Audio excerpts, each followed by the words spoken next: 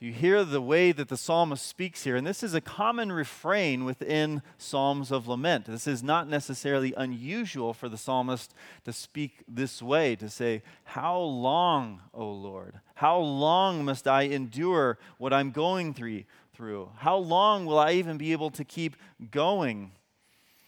And there is some certain difficulty, but laments teach our souls primarily where to go. This seat of who we are. It teaches us, who am I to be rightly? And it shapes us in this. We know that we should trust in God. We know that rightly, and yet at times we don't feel that way. We don't know even how to get there. We're wondering, I want to trust in God, but the depths of my soul tell me something entirely different. And so we're saying, I don't have the words, I don't have the understanding, I don't even have the direction to know the first step to take. And laments are particularly helpful for us that they help us to process this world, to live rightly under God's rule, to be able to say, this is the way to go. Follow the way that God has led us in this. And we are not strangers to the difficulties that we face in this world. We've experienced it throughout the entirety of our lives. As we are raised from small children, things that are broken in this world are quite apparent to us on very simple levels. Just having a toy stolen from a small age to losing friends, moving, things that start to get disrupted and shifted, parents having debates and fights and eventually sometimes even splitting.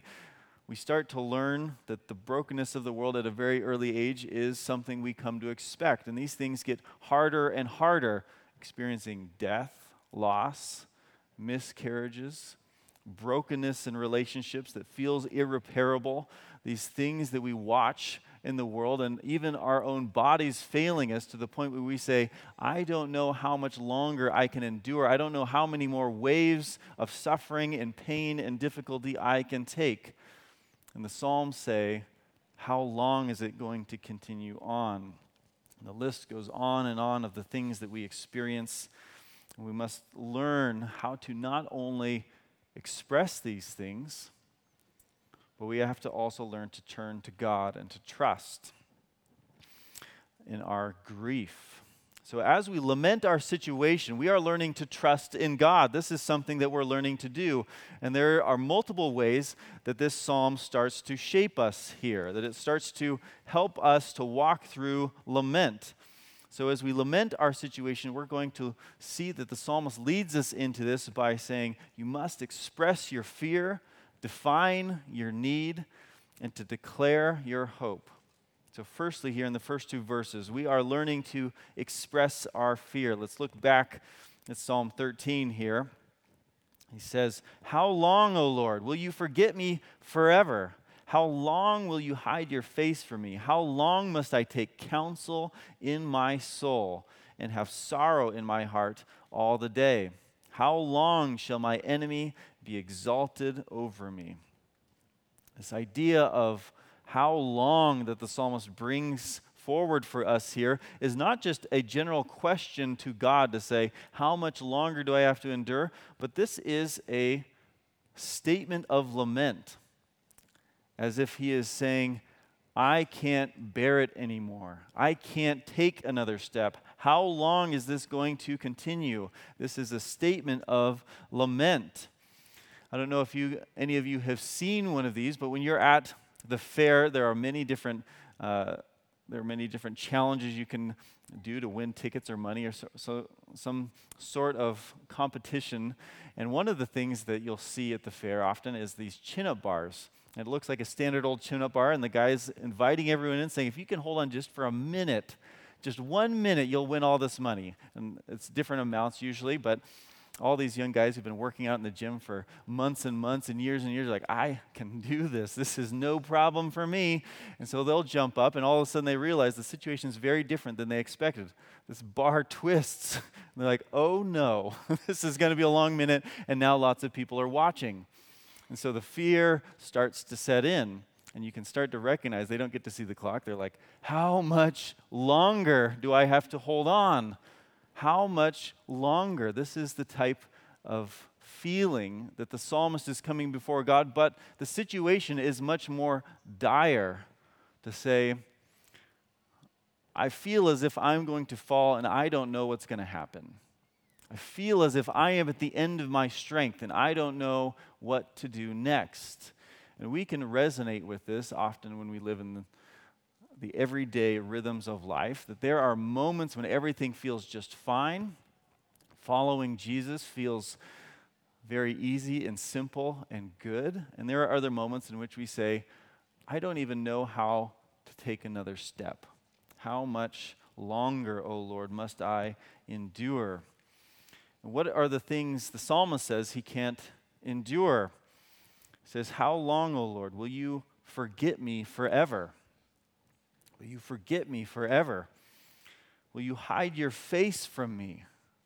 This idea of this God who says, I will be your God, you will be my people. And the psalmist is saying, it feels as if you've turned away, that your blessing is no longer upon me. It feels as if you've left me here in my situation, that the relationship is broken.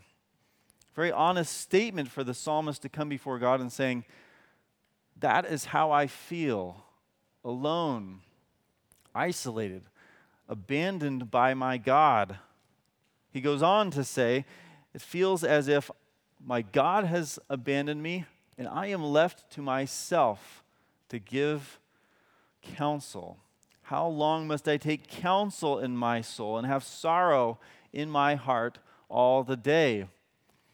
Both of these are incredibly unnatural things to state, really. To state, the deepest need of my heart is that God would have his face upon me, that God would look to me, and that I wouldn't be left alone for counsel. Oftentimes within our culture, it's felt as if, well, you're going to find the truth you need within you. Just keep digging deeper. And the psalmist recognizes, that's not what I need. That's not what I want. He is lamenting the fact that he is left to himself, that he is left alone. His deep desire is that God would be present with him.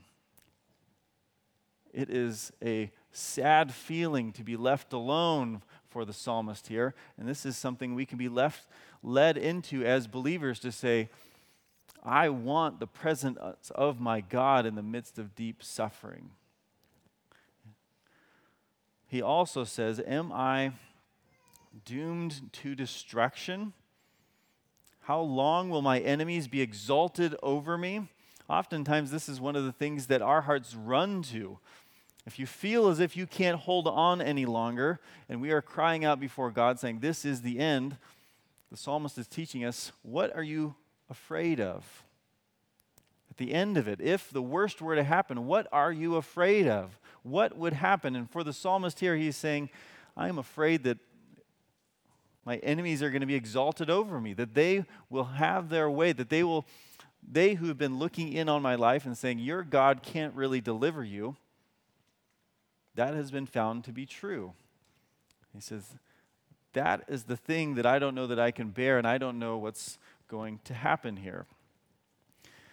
And we learn through lament here how to appropriately bring these concerns and the condition of our soul to God in the fullness of what they are and the fullness of what our soul needs, to say, Lord, this is where I'm at. This is the depth of my grief. This is the depth of my anger. This is the depth of everything that's going on in my soul. I am afraid. And to bring these things before God and saying, this is the condition. Whether it's right or not, this is the condition of my soul as it stands. And Psalms don't lead us to just say, everything's just fine. Just move along and trust God. In fact, it invites us in to say, bring whatever is in there out before your God and state it. How long, O Lord, must I endure? And many of us would tend to think, if I do that, it means I am not trusting in God. To state these things even, to even mention them, I'm afraid that people would hear me say it, and they would say, has he lost his faith? And yet the Psalms say, I'm not going to lead you just into a trite and simple solution that says, just trust in God, everything will be all right, and just squash everything you're feeling. It's not a big deal. In fact, the psalmist acknowledged just how severe this can feel at times. The message of the gospel meets us right here to say everything isn't just all right. In fact, the gospel, the good news of all that Jesus has accomplished, doesn't just say, forget all your problems. It says, bring them up before Jesus, bring them up before God, and the gospel addresses them in their fullness. Any question, any concern, any hurt, any brokenness, any grief, any anger, you bring this before God and show it to Him. And there is great confidence that the believer has to say, this is the only place that I can bring it in which it will find some direction, in which I will find some peace. I will find some hope.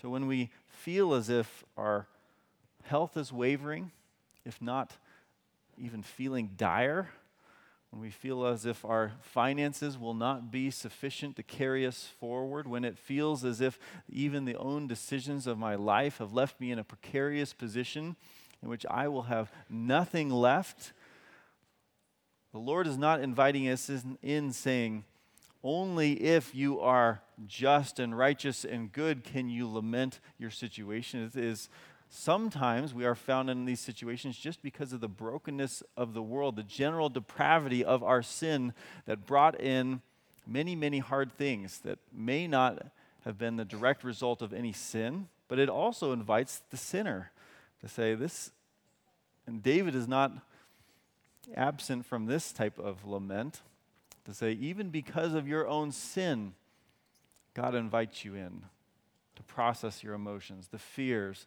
the uncertainty. This is the way the gospel begins to deal with us. And as we cry out, regardless of our situation, Lord, I'm at the end of my rope. I can't carry on anymore. We are led through this psalm to turn to God and trust, to declare these things, to say, Lord, don't turn away from me at this point. It feels as if you might be. So we must not only express these things to God, laments also turn us from our grief. This is very different than the rest of the world, in which we can probably find models of this in the rest of the world, to just state these things, to wallow, to find ourselves driven deeper and deeper into despair. And yet here, lament turns us very differently to say there is something else. So as we lament our situation, we not only learn to express these things, but we also define our need. Let's look at verses 3-4 again.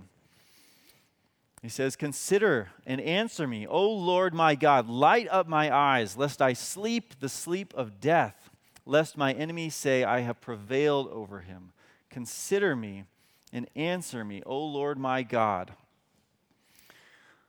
The way the psalmist speaks here is equally shocking to us in the church. To look at the force in which he's coming before God, the creator of all things, the one who has the power to do anything. He enters in and says, look at me. Look at me. He says, consider me, which can also be translated, look at me, God, turn your face back to me. And he's stating this in an emphatic way, in the imperative, saying, God, do this. And he has the ability to do this because God does tell us that we have this type of relationship with our God. We have the type of relationship to say, God, turn back to me. My youngest daughter, Lisa, one of the things, she's still the baby of the home, and one of the things she will do, she recognizes the relationship she has with me, that she can come before me at all times. Sometimes I will find myself distracted, very busy in my own head. Either I'm reading or doing something else, and she's trying to get my attention about something that in my mind at times probably feels less important, but she knows that she has access to me. So she'll crawl up on my lap, grab me with both hands, pull my head to her and say, Dad! And this is the type of relationship that we have with God, the creator of all the universe, to enter into the throne room of God, in which our sin would rightly bring our own death and the judgment of God, yet we're invited into this place, this holy place, to say, I get to waltz right in, grab God by the face and say, look at me. And God is pleased to do so. And he never turned away. He's not like the imperfect picture that my daughter has of a father. He is one who is there. He is present. So what do we need? What do we ask for as we turn to God? He says, light up my eyes, lest I sleep the sleep of death. Light up my eyes. This is a strange thing for us to hear. And in the Old Testament, the eyes were often referred to in different ways, and they kind of gave this picture of the condition of our own souls.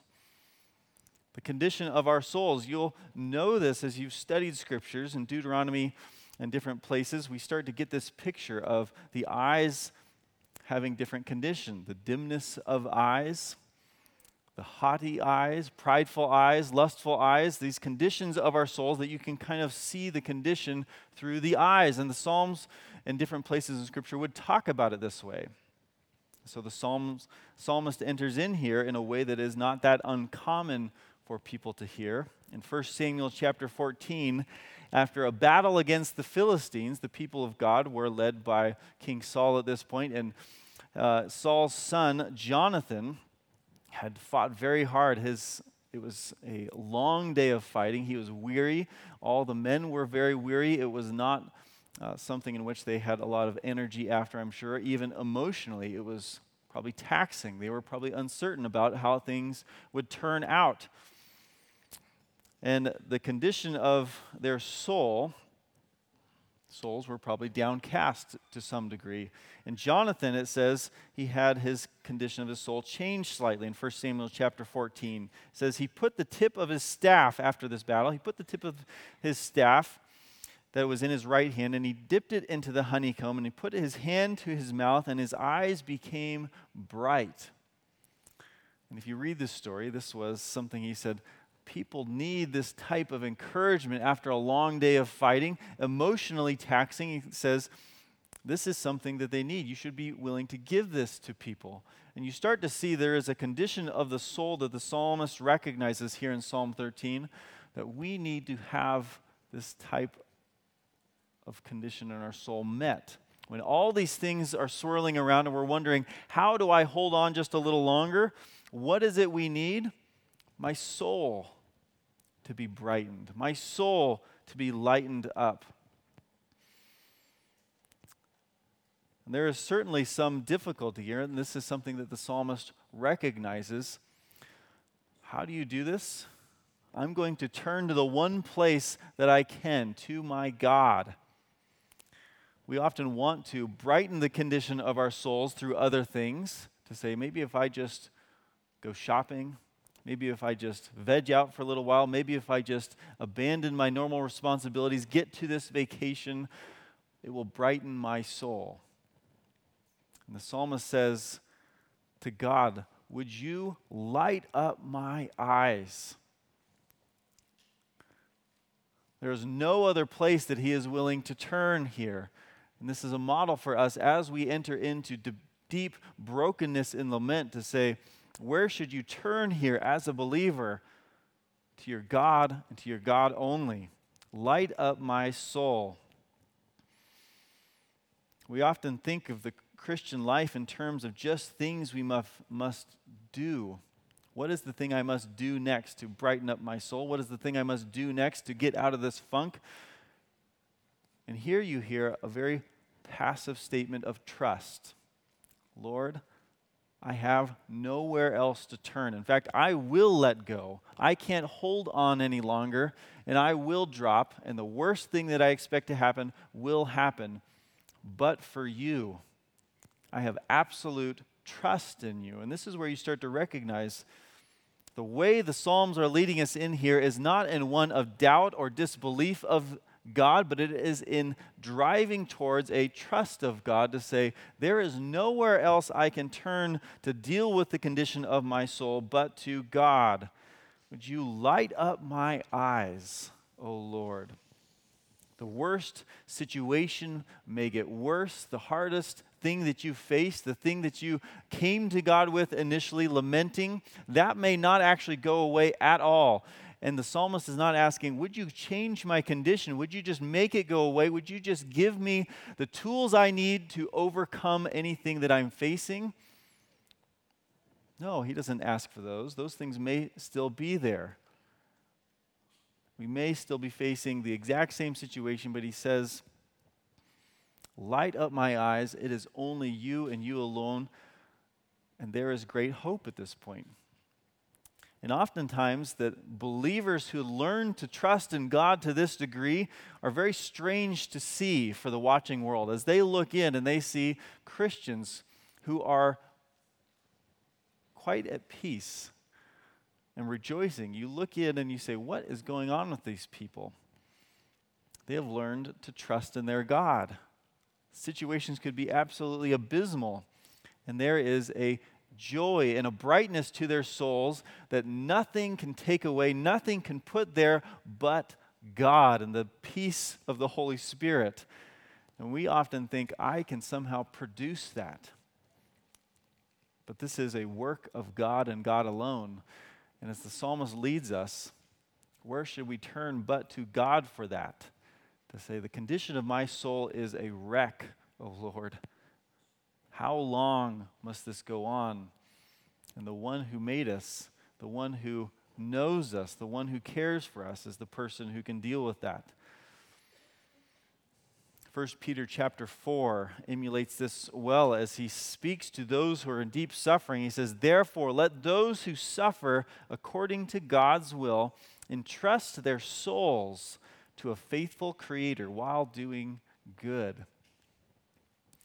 This idea of entrusting your soul, the very center of who you are, the thing that is very precious to you, of the condition of your own soul, entrusting that to God is a sign of absolute trust, because we don't easily trust that part of who we are, that part that defines us most.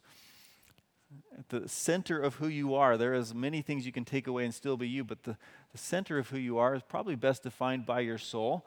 And I am entrusting that piece of me to God fully and absolutely, saying, this thing will not get better unless you change it. And it's quite foolish, really, to think that I could take that piece of my soul and hope that a broken and sinful world, the hopes and desires of the world, might be able to help. That thing that is most precious to me, my soul, the thing that God has given me. And yet the psalmist leads us here to say, trust in God and God alone. It defines our need most clearly on the work of God himself. So as we learn to lament our situation, we do learn how to declare these things rightly. We learn how to define these things rightly because of lament, but we also learn to declare our hope. Verses 5 and 6 says, but I have trusted in your steadfast love. My heart shall rejoice in your salvation. I will sing to the Lord because he has dealt bountifully with me. The psalmist shows us here how we can rightly answer some of the questions that the Psalms brought up initially. Will you forget me? Will I be left to take counsel in my own soul? And will my enemies be exalted over me? And all of a sudden we hear this. What is our hope? What does he say here? He says, I have trusted in your steadfast love. I have trusted in your steadfast love. Has God forgotten? But he's wondering, where do I put my feet down? Is this relationship all right? He turns back to the nature and character of his God, reminding himself, who is my God? He is a God who is steadfast towards his people. He has a steadfast love towards his people. This defined the relationship between God and his people. The steadfast love of the Lord, the hesed of the Lord, comes up over and over again throughout the relationship. And the psalmist is not reminded to say, my hope might be just a redirection, but it is in the steadfast love of the Lord. God has not abandoned me. In fact, it is within the character and nature of God himself. When my soul feels as if God has turned away from me, I'm reminded he hasn't. The steadfast love of the Lord is there. The steadfast love of the Lord is seen. It is a tangible, real thing that we can look back at the history of the church, at the history of God's dealing with his people, and see again and again that God has been steadfast. He has been present. He has cared for us.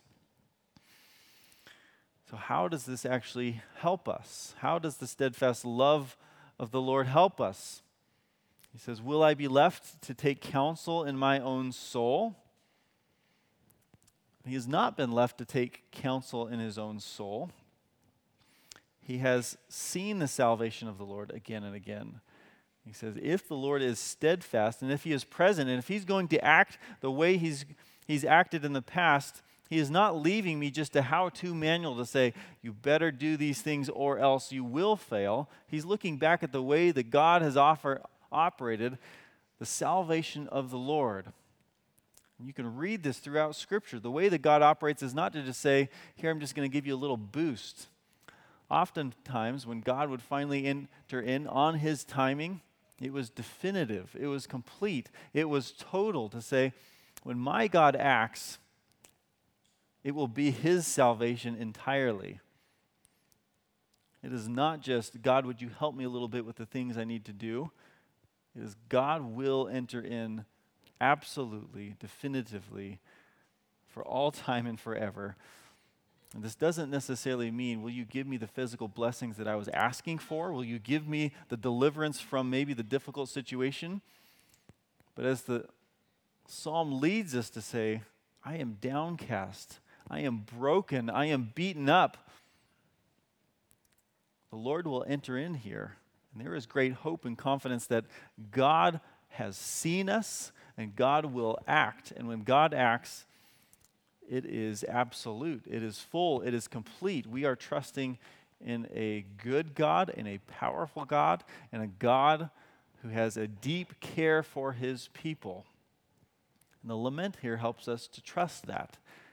When we feel like, I don't know if I can carry on. My soul is fearful, Lord. I don't know what you're going to do. I don't know how this is going to turn out. We're reminded those fears are very real. Those concerns are very real. And God's action is very real. And it is far more powerful than anything that you might wonder.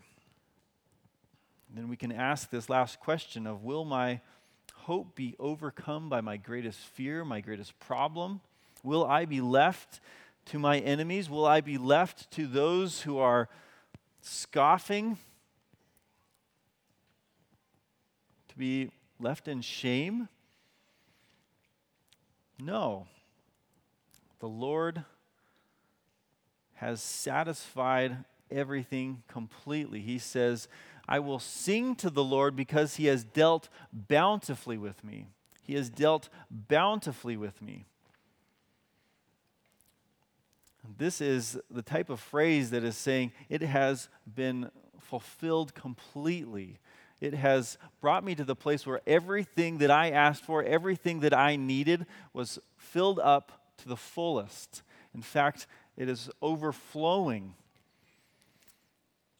And he says, I will sing because of the steadfast love of the Lord. I will sing because he has dealt bountifully with me.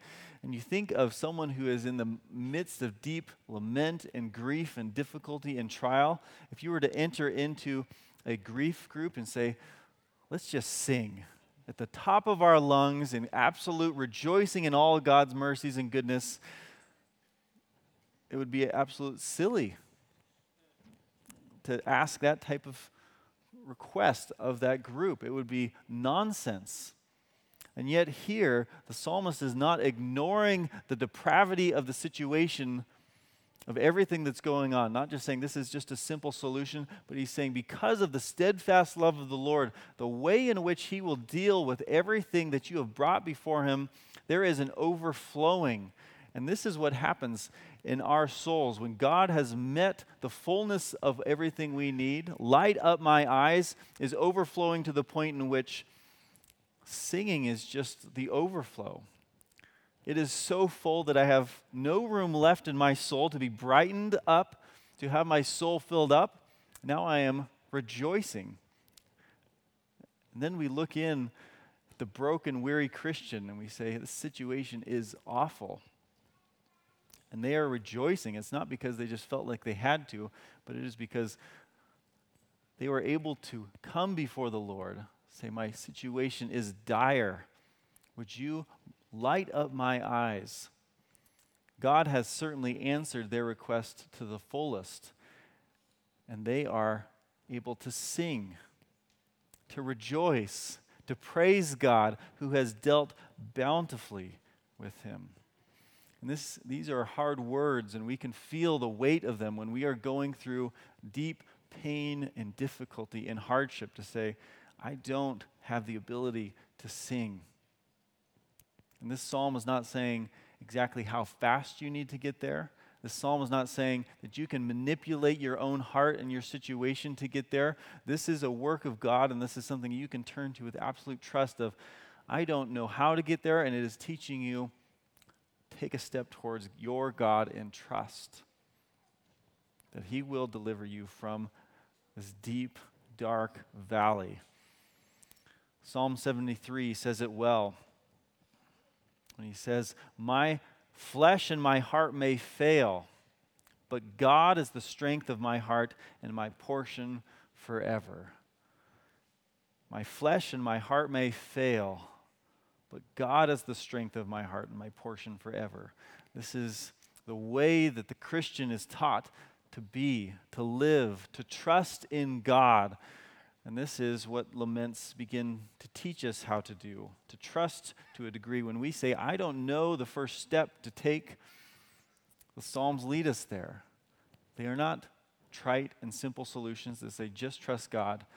They lead us through this process to say, you can trust God with all your heart, with the entirety of your soul, and this will be good for you.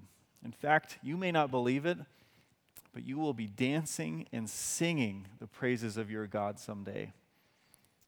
How is that possible? Trust God. I don't know how that's possible. I am not able to do this in your soul. No one around you is able to do this in your soul. No hope in the world is able to do this in your soul, but God is able to do it. And so at this point, we can look at the world and see the hope of God's steadfast love that it brings to our souls.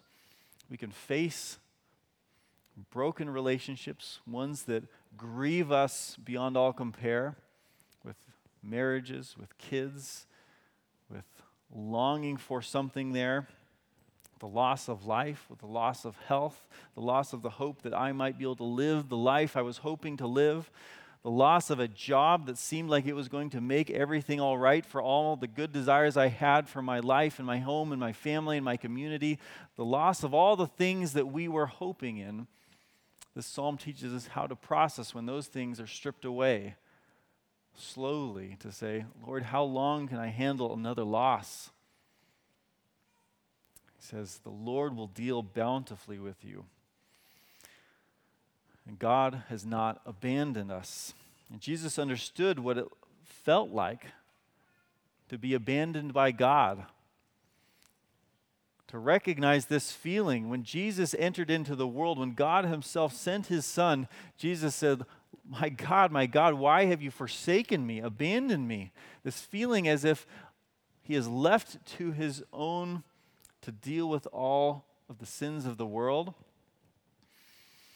And he went willingly into this on our behalf, so that as we come to this psalm, as we come to this lament saying, it feels as if God has abandoned me, we know that because of the work of Christ, God hasn't. For those who believe in him, for those who trust in him, God is present. These promises are made full and real because of the work of Christ on the cross, who did go through the wrath of God for us. So this is not a trite and simple solution, just trust in God, hoping that it'll all be okay. It is a beautiful and a full promise that has some real weight to it. God did not leave us. He came, He endured the abandonment of God. And in Psalm 13, there is a way in which our souls can be lifted up. Brighten the condition of my soul.